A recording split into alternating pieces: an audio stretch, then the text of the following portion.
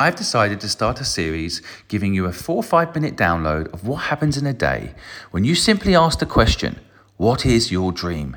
You listen to people's dreams and you understand them, you get inspired by them, you get deflated by them, and you try to figure out how to make them happen. So today is the 29th of October and I have just got home. It is midnight. I have met so many incredible people and I'm going to tell you before I go to bed what happened. So the day started by us travelling, me and the team, to London Bridge. Meeting us was a few people that had pressed the doorbell button and pitched their dream. We wanted to meet them and understand a little bit about what they actually needed to make their dream happen. And so the original model of the doorbell was you press the doorbell, you pitch your dream, and then we put that message, that dream up online, and millions of people hopefully see it. Sometimes they do, sometimes they don't, depending on how the algorithm works. And that should launch their business, get their brand out there, get people to hear their brand, and understand what these people's dreams are and give them some support. And that has been working. We're about 3 weeks into that idea and it's working. And for example, Jake, who I didn't meet today, we have a video dropping on his story soon. And, you know, when he rang the doorbell, he wasn't in the best place financially. He was working 18 hours a day in a job he hated as a delivery driver. And today he has £5,000 in his pocket and he has 4 clients and he's doing his business. We're going to drop a whole video on this. But this morning I met one entrepreneur who simply dreams of launching a journal business. And when talking to her, she actually needs £800. It doesn't always come down to money, what people actually need, but sometimes it does. And in her case, she has the design done, she has the idea done, she just needs £800 to print 100 books. And if she can sell those 100 books, that money coming back in will give her the ability to print another 100 books.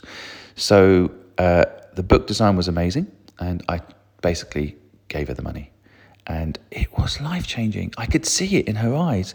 A stranger giving her the money, and on top of that, having the marketing exposure of us dropping the clip. It happens.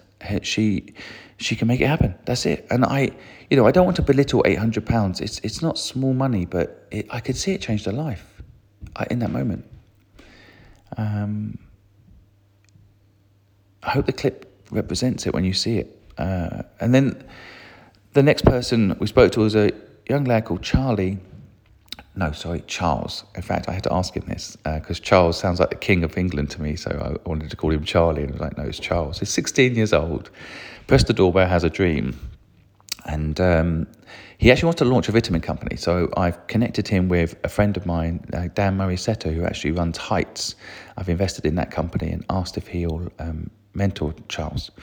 And we also did a small crowdfunding on my LinkedIn where I just asked people if they'd support him, and we raised £1,750 for him to get going, just to give him a bit of money to get a prototype product made. And what a confident kid, honest, direct, motivated.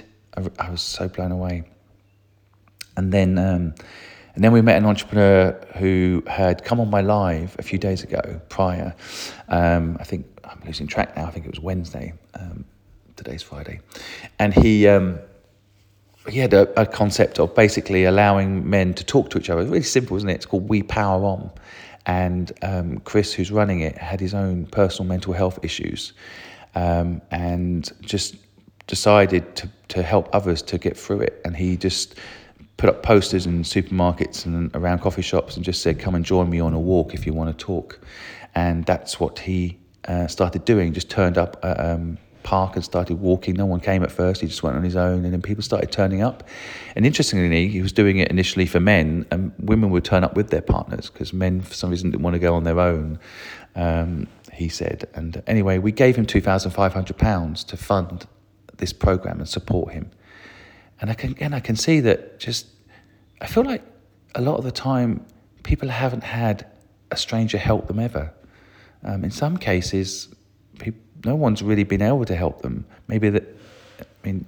Chris didn't go into his background too much, but so I didn't like to pry because he was emotional every time he talked about the help that we were giving him. But I just could tell that people wonder what the scam is, and that's I guess a little bit of a cynical world we live in, which I wish could change. And why? Because 99.9% of people are actually good, but the media only highlights the 0.1% of awful things that happen. So we kind of assume all humans are bad and everything's a con, and it's not.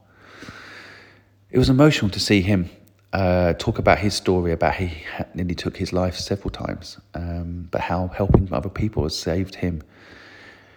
And then I could speed this up because I'm realising I was going to try and do this in 5 minutes and give you guys a quick rundown of the day. But I can see it's already overtaken. But to run down the rest of the day, just to give you an idea of what happens after that, we met the Ring Doorbell marketing team, a company called Ignite, a lady called Zoe, and she talked to us about how we could perhaps get Ring on board to support what we're doing, and how we could expand the idea with Ring, which was quite exciting because, we don't charge people for help. I don't charge people for help, of course. I never have done in 4 years, and we give out money. But I am looking for corporate partners to help us fund it and expand the program and help more people for free. So that would be quite cool if we can get them on board. And we're promoting them accidentally with the Ring Doorbell videos right now. So we deserve it. We deserve them to support us. Hopefully they will, and they'll support the people that we're supporting. And then I headed over to Unboxed podcast I was on, which is a run basically by one of the Sidemen producers, really nice guy. And we had a really great chat about the problem with mortgages, and that podcast should be out, I'm guessing, in a couple of weeks. I'm not quite sure when, but look out, Unboxing podcast should be interesting. And then I met a gentleman, and I don't know if I'm allowed to say his name at this stage, but he's got a product which he definitely would want me to talk about. And the name of the product suddenly escaped me, which is bad, isn't it? It will come to me in a second. It's been a long day. The premise of the product is you might bet with your mates, right? You might have a bet like, I bet you I can run faster than you down this road. And I bet you tenner. I bet you're a tenner. And then basically you use this app to place the bet. It's a really interesting idea. Framble. It's called Framble. Friend Gamble. It's actually on the App Store. He's getting no downloads, and he's put all his money into it. And he was telling me the story about it. He's 58 years old, and I'm not going to say his name. I'm not sure he wants me to mention who he is. But I really, I felt deeply emotional about his story, because basically, like a lot of people, he's trapped in a job he hates. And he was telling me how his job originally, he quite liked it. He was repossessing cars of criminals, people that gain money from illicit businesses. And then he got transferred into taking cars off people who had missed payments. And he was telling the story about how he was having to take cars off people that basically desperately needed the cars to survive, and how, for one reason or another, often out of their control, had got into financial trouble, but he still had to take the car off them, and he just burst into tears. This guy is a big guy, strong guy, 58 years old, grown man, burst into tears. And, I could see he instantly tried to stop himself crying, and I just don't think we should. I think if you need to cry, you need to cry. That's what I thought. And I hugged him, which I'm always not sure what you're allowed to hug people anymore. But it felt important to hug him, and yeah, it was deep. But somehow we recovered. Make a little joke or something, and we come back to putting on that brave face, and he put back on the brave face, and then talked to me about how he had lab books fight him to try and stop him from getting the gambling license, and pushed through and made the business come alive, but he's stuck, needs help. So we're going to help him. I'm trying to figure out how. I have a slight problem with gambling in general. It's my problem. I just don't want people gambling. So I'm trying to think of a way to turn the app into something more positive, to help people as opposed to take people into a gambling world. And he wants to do that, by the way. Really honourable person who wants to do that. And then to finish off, because this is not going to be 5 minutes like I hoped, and let me know if you actually want this sort of stuff, and I can do it more. But then we went to an event called Startup Grind, where basically I was the headline speaker for that event in London, and it was sold out actually, which is always nice to hear, isn't it? Makes me feel happy that maybe there's people that I can connect to at an event, and people want to get help and want to hear me talk, which is always nice for the ego. I want to be useful and I want to be heard. A lot of people ask me why I do this. I do it because it feels right and important and people need help. But of course, there's selfish elements. It gives me purpose, and I want to be useful and I want to be heard. So when I go to those events and they're sold out, it means a lot to me. It means I'm useful. But when I got there, we did this talk. I just felt connected to the whole audience. Like, people there were really looking, I think, for some insight into how the world works, and I think I delivered. I don't know.